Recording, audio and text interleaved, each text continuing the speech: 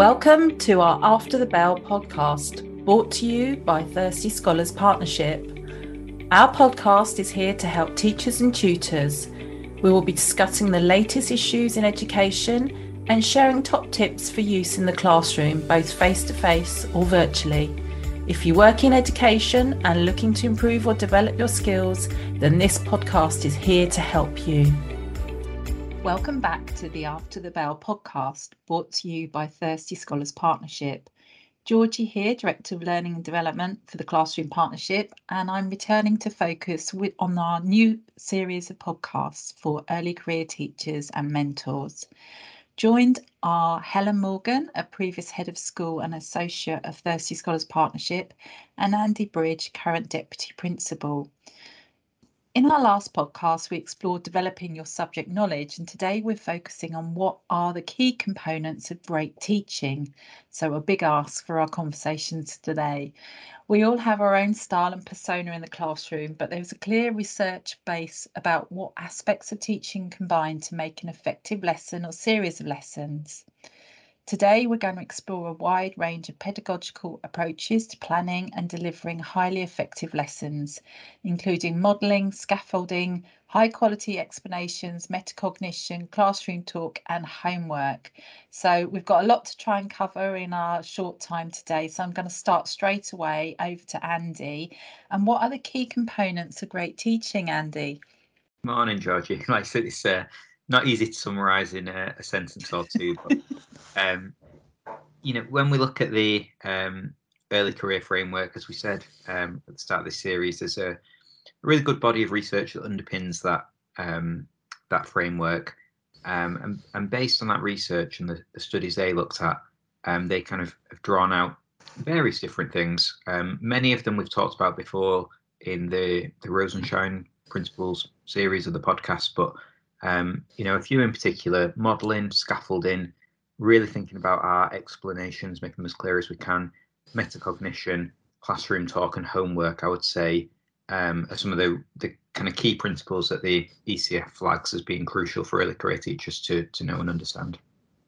Excellent. And Helen, what does the research tell us? So it's really interesting, isn't it? I mean, this is a big topic, like Andy said. I think if it was the Encyclopedia Britannica, it would probably span many walls. But a great document that summarises lots of the research on what great teaching looks like is a document called the Great Teaching Toolkit. And it was produced in June 2020 by Evidence-Based Education and Cambridge Assessment International Education. It's a free download. If anybody wants to look it up, you just go to Google and Google Great Teaching Toolkit. And what they've done is they've looked at lots of research, both domestic research and international research, on what makes great teaching, and then they've identified 4 key dimensions that help students to learn best. The first one is understanding the content. So that very much links to the podcast that we did recently on subject knowledge. So teachers need to understand the content that they're teaching well. They need to have really good subject knowledge, and linked to that, they need to understand the best ways of teaching that subject. In other words, their pedagogical content knowledge. They need to be able to identify common misconceptions. The second dimension is creating a supportive learning environment. So getting the culture and climate in the classroom right. In other words, creating those conditions for successful learning. I think for early career teachers, managing the classroom well and managing behaviour can be a real challenge. And they identify as the third dimension, maximising opportunity to learn. And in order to maximise opportunities to learn, we've got to minimise any disruption to that learning. So that's all about how you manage your classroom really well. And then the last piece, links to lots of those ideas that Andy's talked about, like explanations, modelling and scaffolding. And that's about activating hard thinking with students. And I think one of the key things that we always want to try and do is develop not just thinking learners, but develop thinking teachers, teachers who can respond to new ideas and can embrace new ideas with, an element of confidence. Andy, I don't know whether you connect with any of those at all. Yeah, definitely. Do you know, as you were talking through them then, I was kind of just making connections in my head with other bits of research that we've been looking at, and we've got these kind of bodies of research now with the Great Teaching Toolkit, the EEF, a lot of the work that we've done on Rosenshines, and however we package it up, we kind of keep coming back to the same kind of key principles. So I think it's a really good time in education, teaching and learning, where we're confident that we've engaged with this big body of research and really identified some of these core principles that we should really work on embedding into our practice. And then it really aligns well with the early career framework that we're looking at in particular in this series. So yeah, it looks like a great kind of package of research. Absolutely. And Andy, we've talked a lot about these things in other podcasts. One thing we haven't really talked about is classroom talk. And what should an early career teacher focus on with this? Yeah, I think it's so important. And with classroom talk or oracy or dialogic teaching, whatever we want to call it, it's I think for many years, oracy has been kind of seen as like the poor relation of reading and writing, and not kind of given the focus and priority that reading and writing have in terms of developing students' literacy. But it's so important, and I think we can think about classroom talk as learning to talk, as in how do we make our students better speakers. Depending on the stage that you're teaching in, that might be in EYFS, where you're literally focusing on learning how to talk, or it could be learning how to be a great speaker, in terms of public speaking and confidence and presenting. So there's those elements of learning to talk, but there's also talking to learn, and using talk, using discussion, using debate, using argument, using presentation as a mechanism to further the learning that we're doing within the subject. So I think that distinction and recognizing the role that oracy plays in learning to talk, but also talking to learn, is really crucial. And we know that where we get this right, it can really help learners to articulate their ideas clearly and coherently, to consolidate their understanding, to extend the vocabulary. And doing a lot of work on oracy and classroom talks a really great way into writing. So we get to a point where students can say something really well, they're much more likely to write it well. And on a personal level, I think one of the real benefits of engaging in classroom talk a lot and setting it up really well is we know it's a great leveler in terms of socioeconomic disadvantage and helping with social mobility. If we can embed this in our classrooms, the impact it can have, yes, on learning and progress, but also like future life chances of children, I just think is phenomenal. I think just building on what Andy said there as well, kind of it is a real leveler. And I think one of the things that early career teachers can do is then put into practice some really concrete strategies that enable classroom talk to happen. So, there are things like think, pair, share. Again, if you establish really clear protocols, it means that the talk is well managed, that students know the routines for talk, and that can be really helpful. And I think, when we think about questioning students and developing talk, a strategy that often is used is pose, pause, pounce, bounce, where the teacher poses a question, they then pause and give the students some thinking time. From there, they pounce on a student for a response, but then what they do is they bounce around the classroom. And that kind of talk can be really powerful because what it does is it really promotes extended and deeper thinking. And it encourages students to build on ideas, to maybe see things from different perspectives. And that can be a really kind of helpful way of getting started. But I think when we think about introducing classroom talk, teachers can't assume that it will just happen.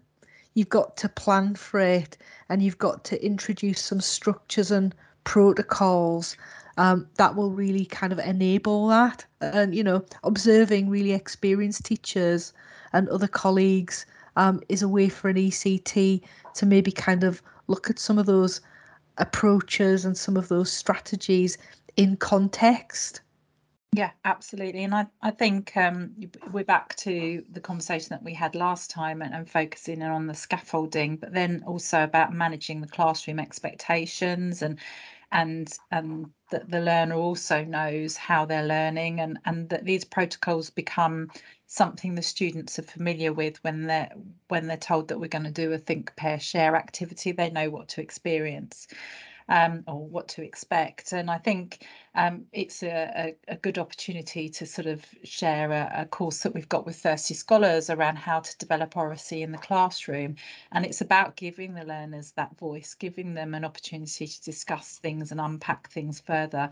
But it does absolutely have to be managed. It's not something that just happens organically. It needs to be structured to really truly embed and scaffold learning. So, Helen, what aspects of pedagogy might an ECT struggle with, do you think? Yeah, I think, we all kind of struggle with different things as an early career teacher. But I think for me, kind of one of the things that certainly kind of I struggled with when I was at the start of my career was how did I translate some of the theory into practice? So I could read the book about something, I could read a piece of research, but thinking about what would that look like in the classroom was much harder. And I think, if you look at something like metacognition, that's something that even really experienced teachers often struggle to get to grips with. And I think one of the things that we've got to do is work really hard with early career teachers, particularly mentors in this context, with helping early career teachers to unpack some of these concepts and approaches, and to think about, what does it actually look like? So, if we think about metacognition, what we're trying to do is teach students how to have a game plan for their learning. And, when they're perhaps facing a task, just simply teaching them to stop and think, okay, how am I going to approach this task? What is it that I already know that might help me, or what have I already done before that might help me? And, even a question like, how long do I need to spend on this? I.e., not the least amount of time possible, which is, sometimes the case, can be really helpful. So I think for me, it's about unpacking the theory and really, having some conversations about what would this look like in your classroom. Okay, one way that you might try it is like this. And I think giving teachers, particularly early career teachers, some language around how to do that can be really helpful. Again, in previous podcasts, we've talked about analogies, and maybe kind of thinking about metacognition, particularly the strategy planning and goal setting as having a game plan for learning is an easy way to contextualize that. I think the other thing that an early career teacher might struggle with, and again, Andy might have a view on this, is we've talked so far about modelling, scaffolding, questioning, high quality classroom talk, metacognition. How do you bring it all together? And, I'm reminded about kind of learning to drive a car. And when you first learn to drive, you might be able to change gear, but you'll find it really hard perhaps to keep the car straight on the road. And, I failed my driving test 5 times before I passed it. Wow. But age 49, I've been driving since I was 17, and you learn how to do it with practice, but it does take time. And I think one of the things to bear in mind is that learning to teach is a process, and that it's okay to kind of bring it together over time. It will at some point really begin to click. Yeah, you're not the finished article. When you're an early career teacher, you're on the start of the journey. Yes, you've got through the teaching bit, but actually, yeah, you're not the finished article, and you probably never will be. Yeah. Ultimately. So, Andy, what's your view on that? I think my top tip, if you like, would be to just embrace that idea that Helen's just said, that bringing it all together is really hard, that it's a process, it's long term. I mean, one way that can be really helpful at doing this, that schools are embracing through the early career framework, but actually with lots of schools are doing it with all teachers, not just early career teachers, is looking at instructional coaching, and the idea of identifying one small aspect of your practice that's going to have a small tweak you can make that'll have the biggest possible impact, and really mastering that small step, embedding that in your practice. So like we've talked previously about fluency and automaticity, like get that single thing absolutely fluid and automatic, so you don't even need to think about it. It's not kind of sitting there in your conscious brain. It's automatic before you move on and work on the next thing. Whereas I think because we want to do the best for students, there's a tendency to want to do everything at once, and we probably need to acknowledge actually one thing at a time, master it, embed it, make sure it's absolutely automatic before you move on, is probably my top tip for early career teachers. Thank you, Andy. I think that's fab. And finally, Helen, what would your key takeaway be?